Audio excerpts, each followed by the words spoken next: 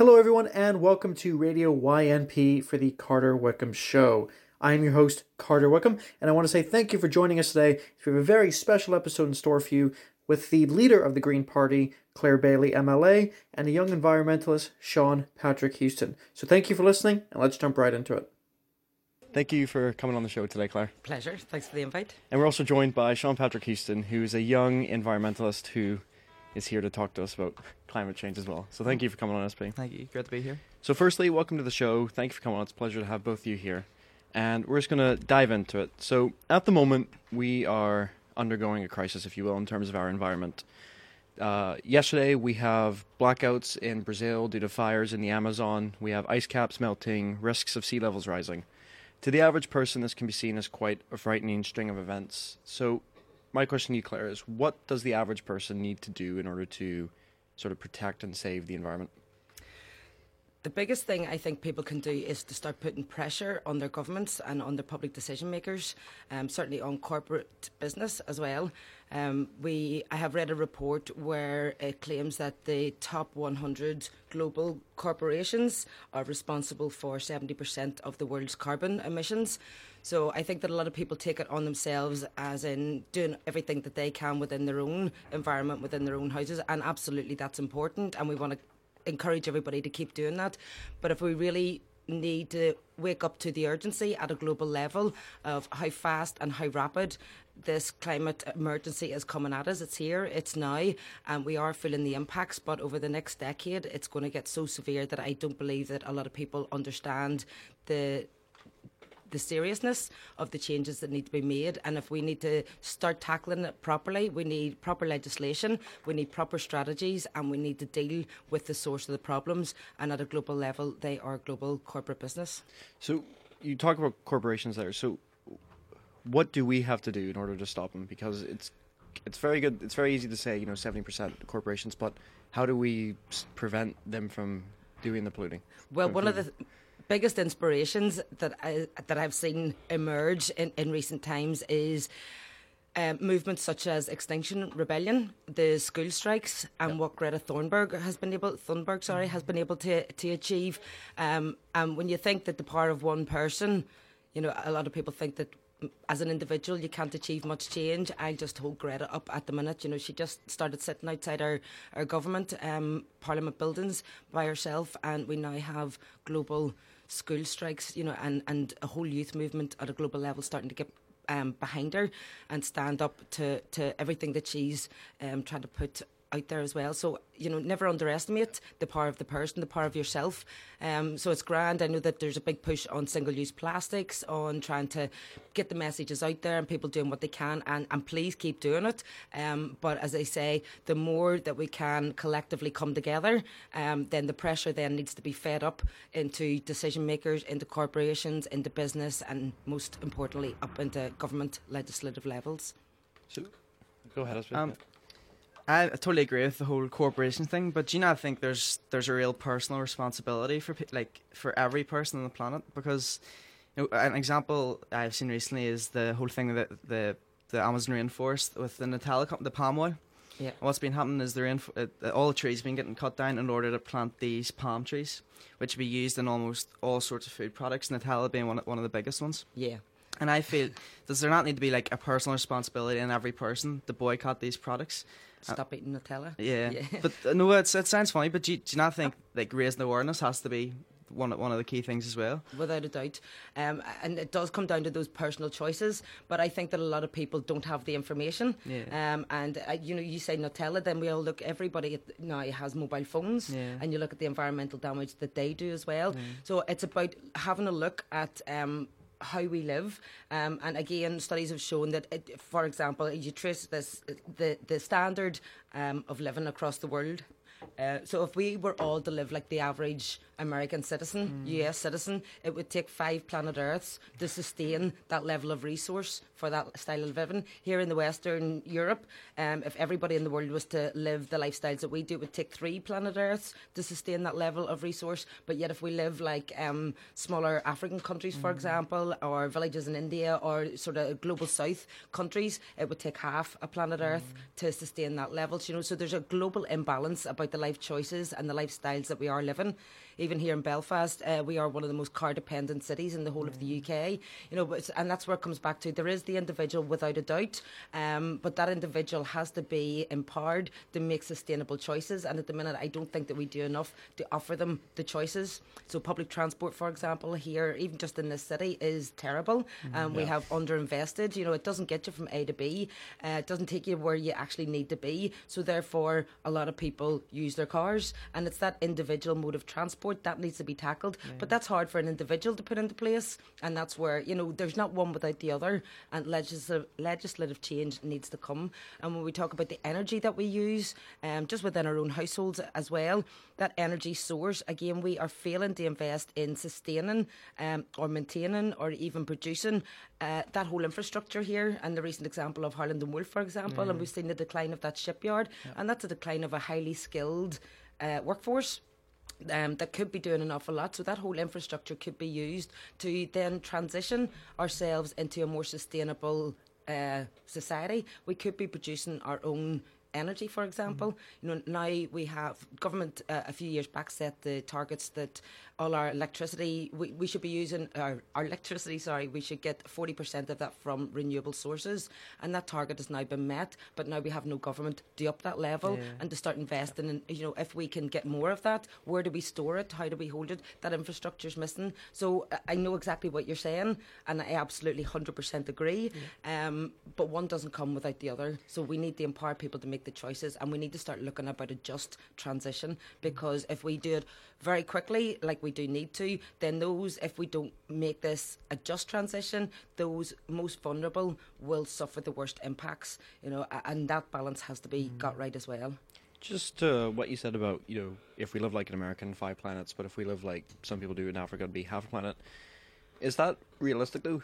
Because, SP and I have both been, SP's been to Kenya, I've been to Zambia, and we've sort of seen, how they live, and it's nothing like we live here. So is that realistic just to say that, we should, are you saying we should try and live like them, or if you see what I mean? Yeah, no, I'm not saying that we should live like them. I think we need to start looking at our own life choices. So if you look at the US, for example, how do they plan their towns? How do they plan their cities? How do they plan their infrastructure?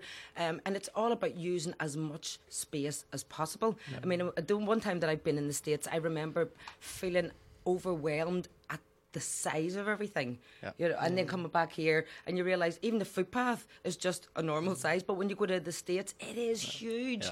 So when I'm talking about that, it's about making things manageable. So the whole design and planning of towns and cities in the States is based around a car. For example, you can't go to a corner shop to get a pint of milk without doing maybe a 5-mile journey in a car, because it's so big. So that's what I'm talking about. It's not going back to living in mud huts or, sort of sharing water supplies from the local well. That's not what I'm talking about. It's about just transition, proper planning, and sustainability at the very heart of that. Right. I think what I take from that, the average American would need 5 planets, is that, and in comparison to, say, a small African country needing half a planet, is that the responsibility is on Western countries, because we're the ones who've actually created this problem. Or excessive lifestyles or greedy lifestyles have caused this. And, all these corporations all come from the right-wing sort of, Western countries. So the responsibilities is on the governments more than the LEDCs, if you Absolutely. like. Yeah, no, I 100% agree in terms of, needing the 5-mile journey. I lived in America for several years, and, you can't just walk somewhere. It is completely based on, if you don't have a car, you're not going to have a good way of life, because you can't do certain things. So you touched on the fact that we don't have a government in order to up, the levels. At the moment, we're at 40% to increase it. Is not having the Stormont institutions, is that affecting the climate, the environmental climate here in the north? I have no doubt at all. And we haven't had Stormont executive for over 30 months now, but within that 30 months I think that there has been a huge social shift in terms of environmentalism. And the last time that we had an election coming from the Green Party, usually we would go out canvass and knock doors, and people would sometimes ask, how are you relevant to our local politics? Are you not all about ozone layers or Amazonian rainforests? And we have those conversations. The last time that we had an election, we were knocking doors. People were engaging with us, so we didn't have to bring up environmental issues. They were bringing up air pollution. They were bringing up the IPCC report. They were talking about time frames. They got the urgency because they can start to see it in their own environment. They can see the flooding. They can see the lack of planning. They can see that we need to start making changes. So I was really, really heartened by that. But at the same time, we've nowhere to go to implement the change that's needed. So when industry and sectors are calling out for the legislation that they need to implement, we have, and you've touched on it there as well, a real hyper neoliberal economic system, and it's capitalism at its most fervent. So corporations and business is built around that economic model. So business is beholden to the shareholders, so they are all about making profit. Yep. But yet they want to make the changes because they know that their consumers and their customers are demanding the change. So again, it's that imbalance. So they're crying out for legislation, they're crying out for targets, they're crying out for something to pull this all together, and we need to bring, again, big financiers into this as well. So Belfast City Council, for example, have just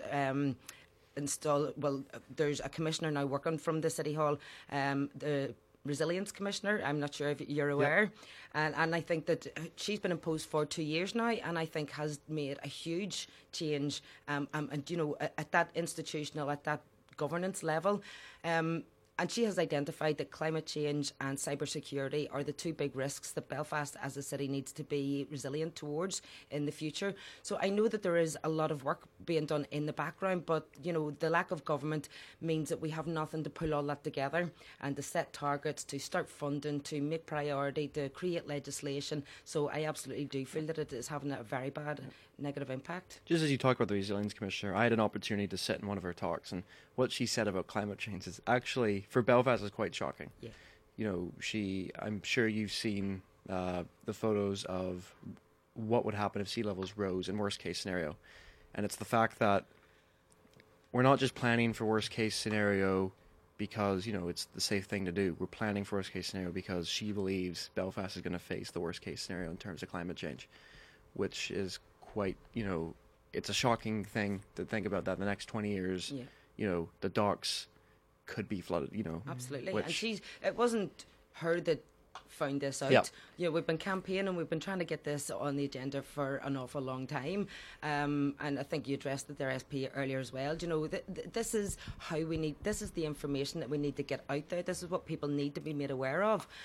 So who's suppressing those messages? Who's not taking them as seriously?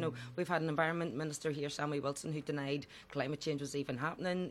So it's about that level. So when we have those big decision makers, ministers, putting these messages out, people find it easy to ignore because you don't know, you're getting mixed messages. But absolutely, and that's where I think that Grania Long, as the Resilience Commissioner, has given real authority and impetus to getting that message out there. So when we inform people, when we let them know that this is not something in the future, this is happening now, that the whole Cathedral Quarter in Belfast city centre will disappear with sea level rises because it will be underwater. That will be gone. That's people's homes, that's their business, that's their livelihood, and then you start looking at the stresses on our infrastructure around the city as well. So NI Water are telling us that they can no longer cope with the demand on their services. The amount of new building and development that is going on in the city is happening without taking account or investment in our existing infrastructure. So Belfast City Council then have a target that they want 60,000 more residents in the city centre within the next few years, and that's great. I would love to see the city centre rejuvenated, but at the same time there's no government there. There's no government there to invest in the infrastructure needed to allow these people to live properly. Joining them up to the water, the sewage, the electricity systems, all those types of things. So that's the messages that need to get out there, and I think the Resilience Commissioner's doing a great job. But see, even though there's so many people who do know about the dangers of the environment and the risk of losing parts of Belfast, the rising sea levels, but there's still a large amount of people who are ignorant of these things, whether that's by choice or because they simply they don't know. How, as a party, would you go about raising awareness, because in my opinion the environmental issues is the biggest. You know, you've got parties like Sinn Féin and DUP, and they're bickering over, you know, things like the Irish Language Act or same-sex marriage, which are huge issues. But see, at the end of the day, if we don't sort the environmental one out, those issues won't even exist. There won't be a planet for them to be even, you know, a notion. Yeah. So how do we go about, you know, informing people that this is what needs to happen? You know, this is the big issue, and we can't not have a government for 30 months over issues like this when there's, like, you know, a looming Armageddon. Do you know what I mean? Yeah, and again, Brexit is the other big distractor in this one. And so at a national level, we're dealing with that crisis as well. And you know, people really need to get their heads around, you know, Brexit, no Brexit, borders, no borders. You know, and of course the equality and rights agenda is really, really important. But environment knows no borders, and it is here, it is now. And I know that we have, you know, our conflict and our legacy to deal with, and we are living in a divided island, but we need to tackle this as a whole island, and not just on the island of Ireland, but across these islands, east, west, north, south. And again, Brexit is a huge threat to that as well, because by removing ourselves from cooperation with the European Union, now is not the time. We need to all be working together, not just at a European level, but at a global level. So there are many factors in all that, and it's huge. But again, I would put poverty on that list of issues. We live, you know, I don't think that we've really seen the outworking of a proper peace process fed through into our most deprived communities. And when you're living in poverty, when you're living in deprivation, when you're living with trauma, when you're dealing with mental health issues, when you've got all these other things to compete with, you know, I won't be out forcing people to make, you know, climate change top of the list. But this is where the decision makers need to come in. This needs to be seen in its whole, and that's where the just transition is absolutely central to that. You know, we need to look at the needs of people. We need to rebalance our investment, and those in most need to be given the most to become resilient, just equally across the board. So there's so many. I mean, I could go into a whole programme just talking on that alone. So I don't blame people in general for not picking up the message. I blame the state of society that we have, and that we haven't addressed an awful lot of the inequalities that we suffer. Quite the opposite. I think that we've made them worse, and we've fractured them even more, and that's a huge barrier.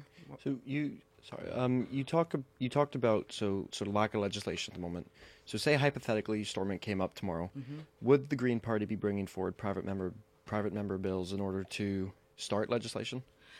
Private members' bills are one way to do it. We work. The most of the work at the Assembly was always done through committees.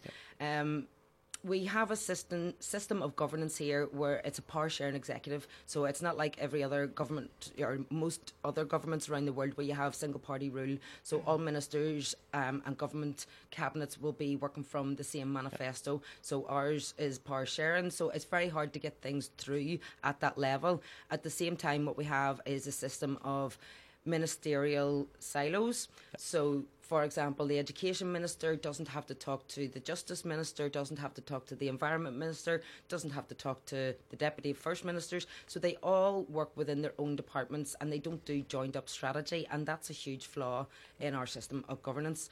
So that's something that we really work hard to try and overcome. So during the last mandate, Stephen Agnew was our sole MLA, and he was able to get through via a private members' bill a piece of legislation that called for all government departments to work together and collectively when planning any services to children and young people.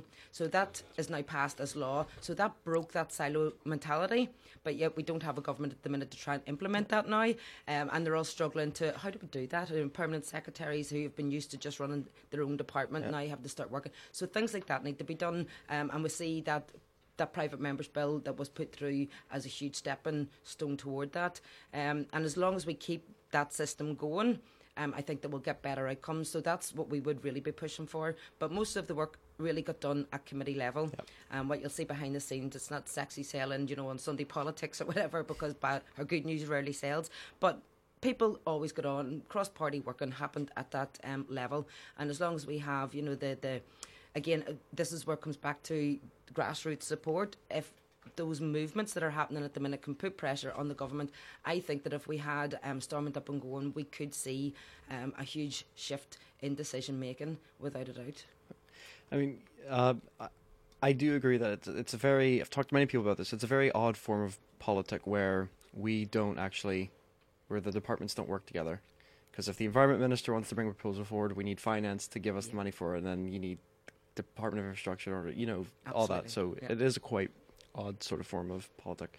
Do you have I just was, if you don't mind, taking it back just the sort of the individual. Yeah. And I totally agree with everything you said, but I think a lot of our lifestyles are the reason for this, the problems that we're facing.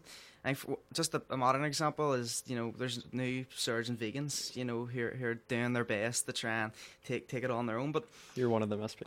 well, I'm trying to be anyway, but like the corporations, for example, say like the dairy or the meat industry, like they contribute 23% of the overall carbon emissions. Now, who's eating the meat? Do you know what I mean? Who's buying the products? Yeah. So what legislation would actually tackle that and raising awareness to people? Like this is what you need to do. Do you know what I mean? Like it's just not too sure how to legislating for people's diet's a tricky one. Yeah. But no, but even like education. Yes. Education is key, and you're absolutely right. Trying to promote vegetarianism or veganism, or even just that simple message that meat's a treat. Yeah. That it's not something that you have to have within your 3 meals a day, every day. You're baking for breakfast. Sorry, Brexit obsessed. You're baking pap for breakfast, and your chicken sandwiches for lunch, and your big steak for your dinner. That's unsustainable, of course. So 100% agree with that. Where I come at from a legislative or public decision-making element then is we have a strategy as executive approved and put out there to support our agriculture sector, and that's a huge sector. It's a big economic driver, big jobs, and supporting our farmers in there. But we have something called the Going for Growth strategy, which was endorsed by the executive and has been rolled out.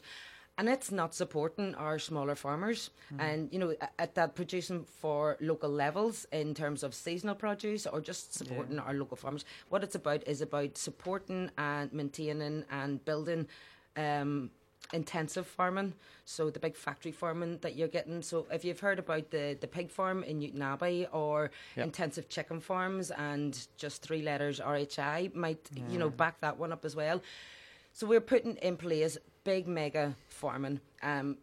That's not meat for us to eat. Yeah. That's for us to export, primarily to China, because China are one of the most polluted countries in the world, and I did visit there as well and seen firsthand of what was going on.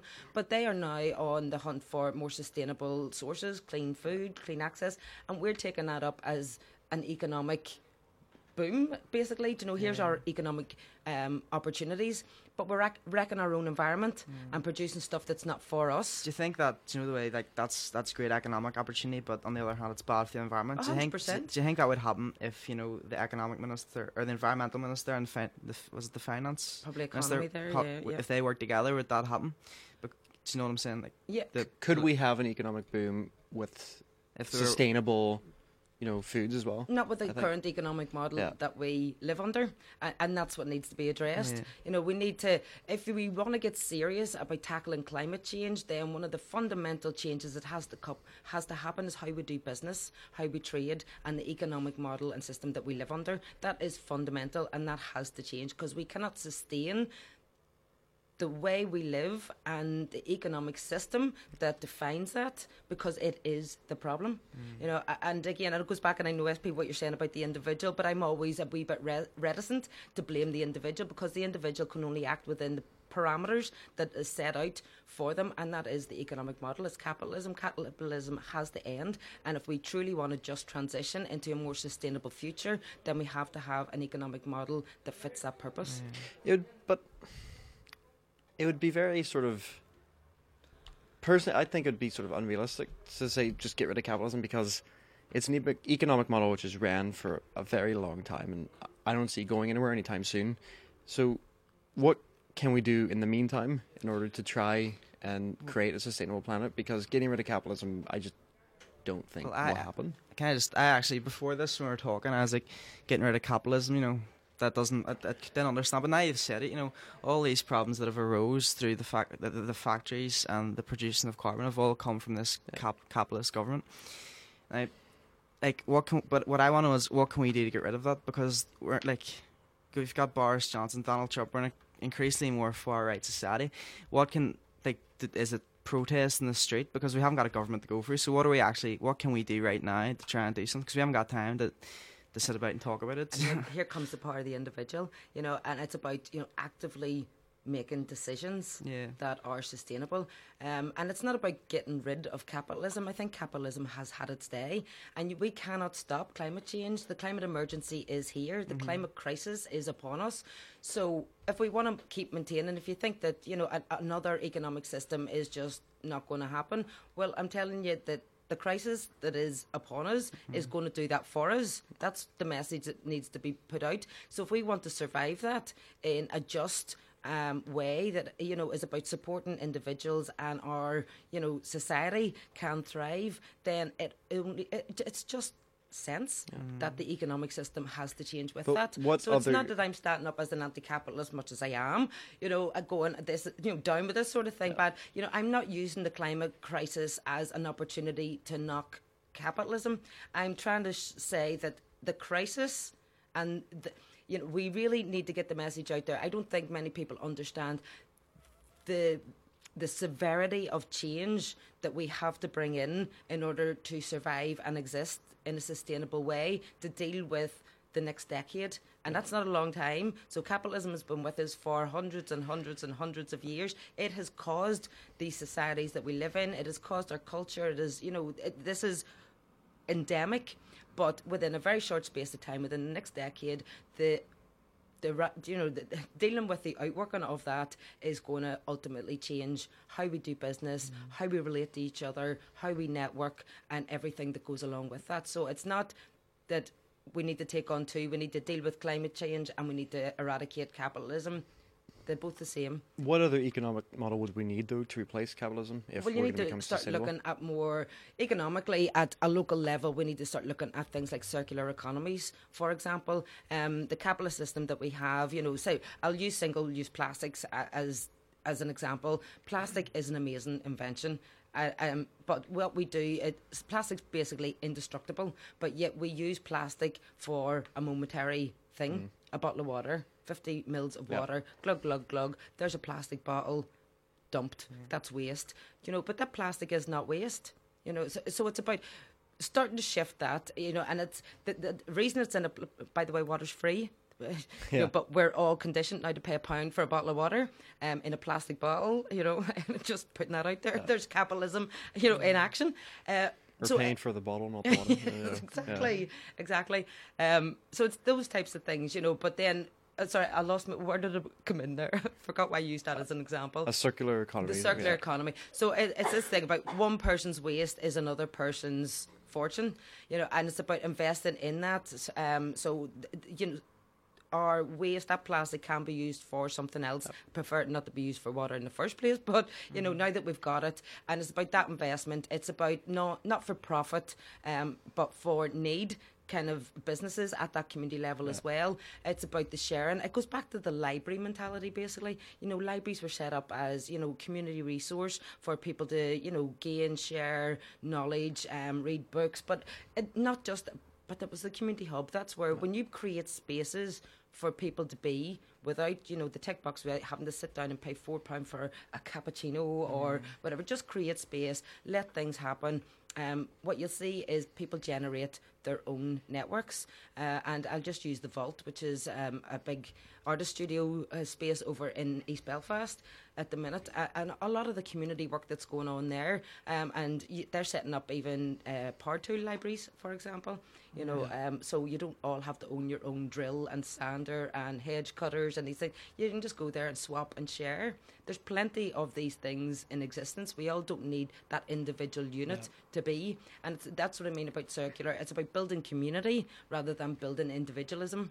And we need to start looking at things like that. But, at a bigger level, outside of just the individual, this is where we need big financiers like the big banks, big corporations to get on board with this again. And the change from there is that they need to start acting in the interest of what people need rather than gaining profit for shareholders. And that's where the change has to happen. A big part of climate change, as you said, about single-use plastics and all, recycling is a very big thing, right? And a model that I'm used to in Canada is you this is how I made my pocket money, right? For about a month, we would save all our bottles, all our cans and everything. Went down to the recycling center, and they gave me, like 5 cents per bottle and stuff. Do you ever see something like that happening over here? Because I think that creates a different mentality. It actually gives you an incentive to save your bottle, and then it's going to be recycled, rather than throwing it on the ground or throwing it in a bin where it's not going to be recycled. Without a doubt. And Money's a good incentive when I grew sometimes. up here, you got your lemonade in a glass bottle. There were no plastic bottles, and you kept your, the bottles were returnable. So we got the milkman came to the door every day and left pints of milk, but they were in glass bottles, and your empties were left out, and he collected them again, that type of thing. But when you finished your lemonade bottle, brought it back to the shop, and you got 10p back for your bottle. But now they're in plastics and they're disposable. So 100%, we need to go back. This is what I'm talking about: circular economies, those types of efforts. But they're also more sustainable materials that were being used. So again, why not put it in a glass bottle rather than a plastic bottle? Because it is more sustainable. Yeah, it is more reusable. And all those types of things are really important. So I think we have actually the Greens through North Down and Belfast City Councils have brought forward motions for for those returnable schemes to be implemented, but also for more water fountains to be in the city. Because I remember even as a child, although we've lost a huge amount of the Victorian heart of the city, but there were water fountains in Corn Market, for example. There isn't any at the moment. Exactly, they've all gone. They've all gone. Don't know where they've gone. You can see some of them. There's that one near. Do you know the Dublin Road near Dublin Road Cinema? And they're beautiful, absolutely beautiful. But Parks had them. I grew up in the Falls Road and Dunville Park in the Lower Falls. It had just big water fountains and stuff in them as well. So it's those types of things. By taking away that public resource, free access. Now we all drink water out of £1 plastic bottles. It's quite interesting, actually. You talk about water fountains and the old recyclable centres and things like that. You sort of wonder. Even Belfast used to have a tram system. Yeah. And then we realised that we needed the tram system in our Everglider. So we're going back to the old ways, which actually worked, which I find quite interesting, actually, that we're having to revert back. But the question is why did we get rid of it in the first place? Exactly. Modernisation. Yeah. Capitalism demanded that we need to move into these new industries and build these new sectors. But on the trams, that whole infrastructure is still here. We didn't lift the tram lines. What we did was tarmacked over the top of them because the car was the star. Yeah. The cars couldn't drive on the roads with the tram line, so we got rid of the trams, tarmacked over, and now we all drive cars on it. So if we lift that tarmac, we have the infrastructure, and those tram lines went out as far as Jordanstown nearly, right up, nearly to the top of the Springfield Road. So there's a whole tram network infrastructure in this city. But we're being told, it costs too much to lift that up. No. Would you want to see a return of something like a tram line? Sort of a modern tram line? Love to see the trams back. I passionately love to. And this thing about it costs too much money, we need to address that messaging as well. The change that we need to implement is going to cost a huge amount of money up front. But in the long term, and this is where short-term strategy comes into play. So if we put the massive investment, and I don't believe for 1 minute that we don't have the money, it's what we're doing with the money that I have a problem with. If we invest it in long-term outcomes, then it pays for itself. And that's what we're failing to acknowledge as well. So, and go back even into the electricity sector. So when they were given the target of 40% renewable, what that needed was upfront investment. So because so much public money was being put into that, people were complaining, this renewable, it's costing us too much money, we're going to get more on our bills.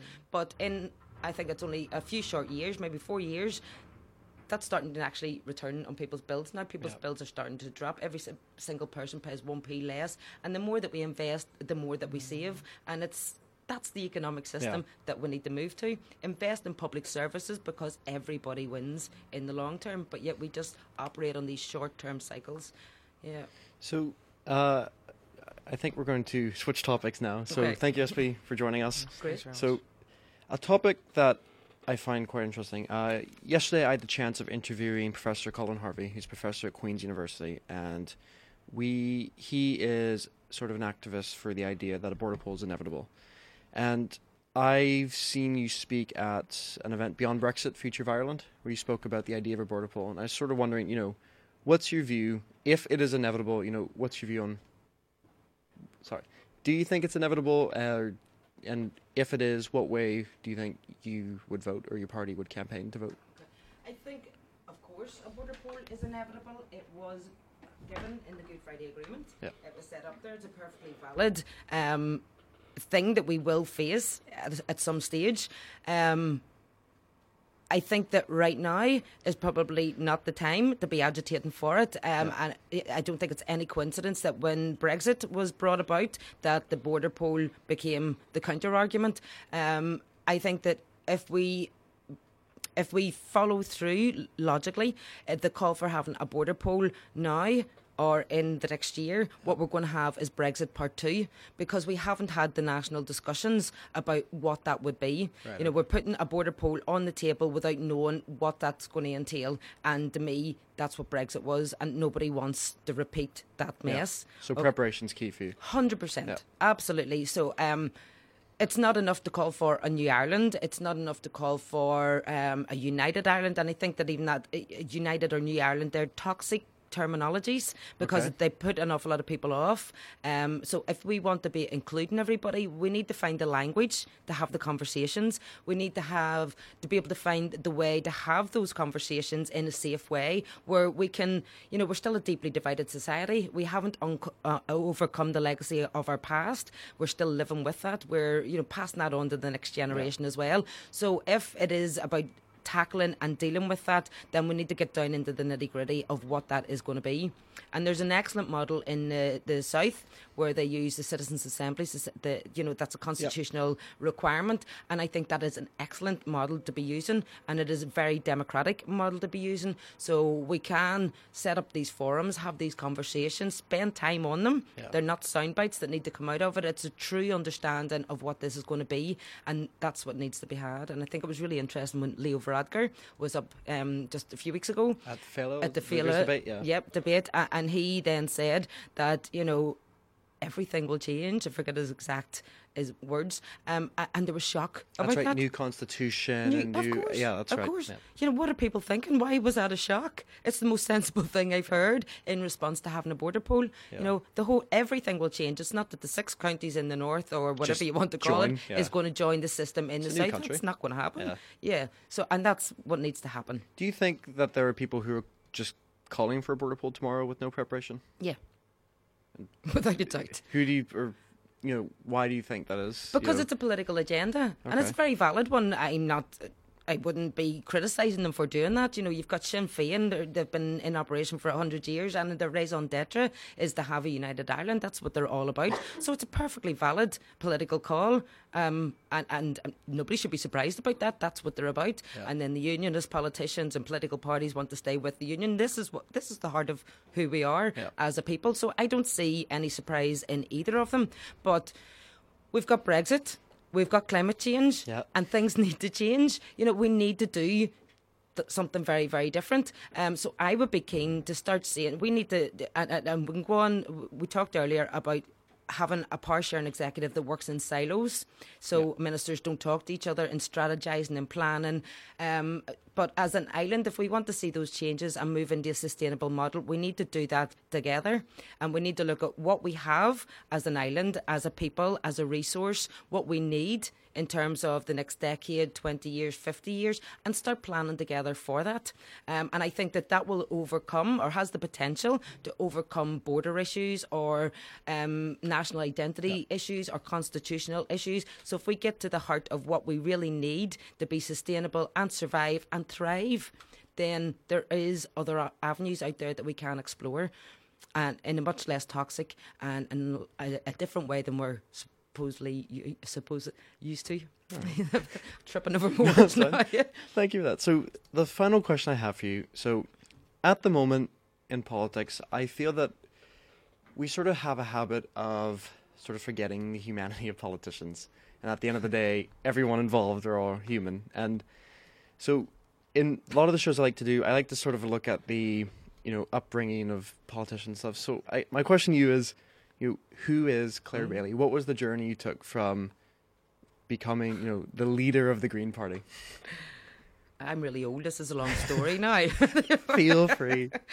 Well, I was born in the very working class Catholic family. We lived in a 2 up, 2 down house on the Lower Falls.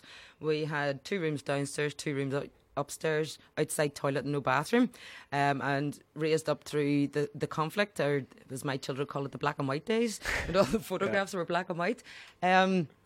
But during that time, my mum, she was involved with the Dutch charity and used to take kids from the hardest hit areas of Northern Ireland out for holidays in Holland. So my sister and I used to, because my dad worked, so he couldn't look after kids. That was the other one. Right. So my mum had to bring my sister and I out to Holland while she worked. So we were fostered by Dutch families while she was out there working. So we were bilingual at the time as well, and spent a lot of our childhood in the Netherlands. Okay. So the late 70s, we moved out to Antrim. So there was a whole sort of house buying process. So we were regenerating the area and improving housing anyway. We moved to Antrim. And we got a new house and it had central heating and a bedroom for everybody and a bathroom and a front garden and a back garden and all this green space. But it was a mixed housing estate, so there was Catholics and Protestants living together. There was a Catholic school and a primary school, or Catholic and a Protestant primary school on the estate, and we all went to our different schools and we all knew we were a wee bit different, but we were all friends and it was all grand. And 1981... Lagan College opened, and my sister and I were both going to secondary school because we're Irish twins. So she's born in July, I'm born in June, so she's the eldest in the year and I'm the youngest in the year. We went through, so we went to Lagan College, and again, just going to school on our first day with an RUC armed guard and protests, and obviously I went to Catholic primary school, and during P7 you do confirmation, which is nearly at the end of the year. So when the school got wind, or the parish got wind, that there was 2 of their congregation going to an integrated school, they helicoptered the bishop in to come and take that confirmation service, who stood up on the pulpit and told everybody there were Catholic schools and there were Protestant schools and never the twain should meet, basically. Of course, I didn't pay attention. I was 10 at the time, but it was a public shaming of my family's choices, obviously. So we went to Lagan, and we all knew we were a wee bit different. There was always media there. There was always, photographers. We always had to go in front of cameras and say that we're Catholics and Protestants. We're all friends, and we were. Then I left school. Moved to London for a few years. First job I had in London was as a chambermaid, and I worked in Grosvenor House Hotel, Park Lane, London. So I went from a housing estate in Antrim to Park Lane, London as my next address. But sort of seeing what wealth truly brings in life and the choices that brings, and that kind of opened my eyes a wee bit as well. So I came back here just before the peace process and ceasefires were being announced, and to me politics had always been like the Charlie Brown teacher on the TV, the wah, wah, wah, never made sense. It was all sepia tone and it was all men, and it was never relevant to me or what I was up to, so I'd never really engaged. But all of a sudden there was a sense of hope.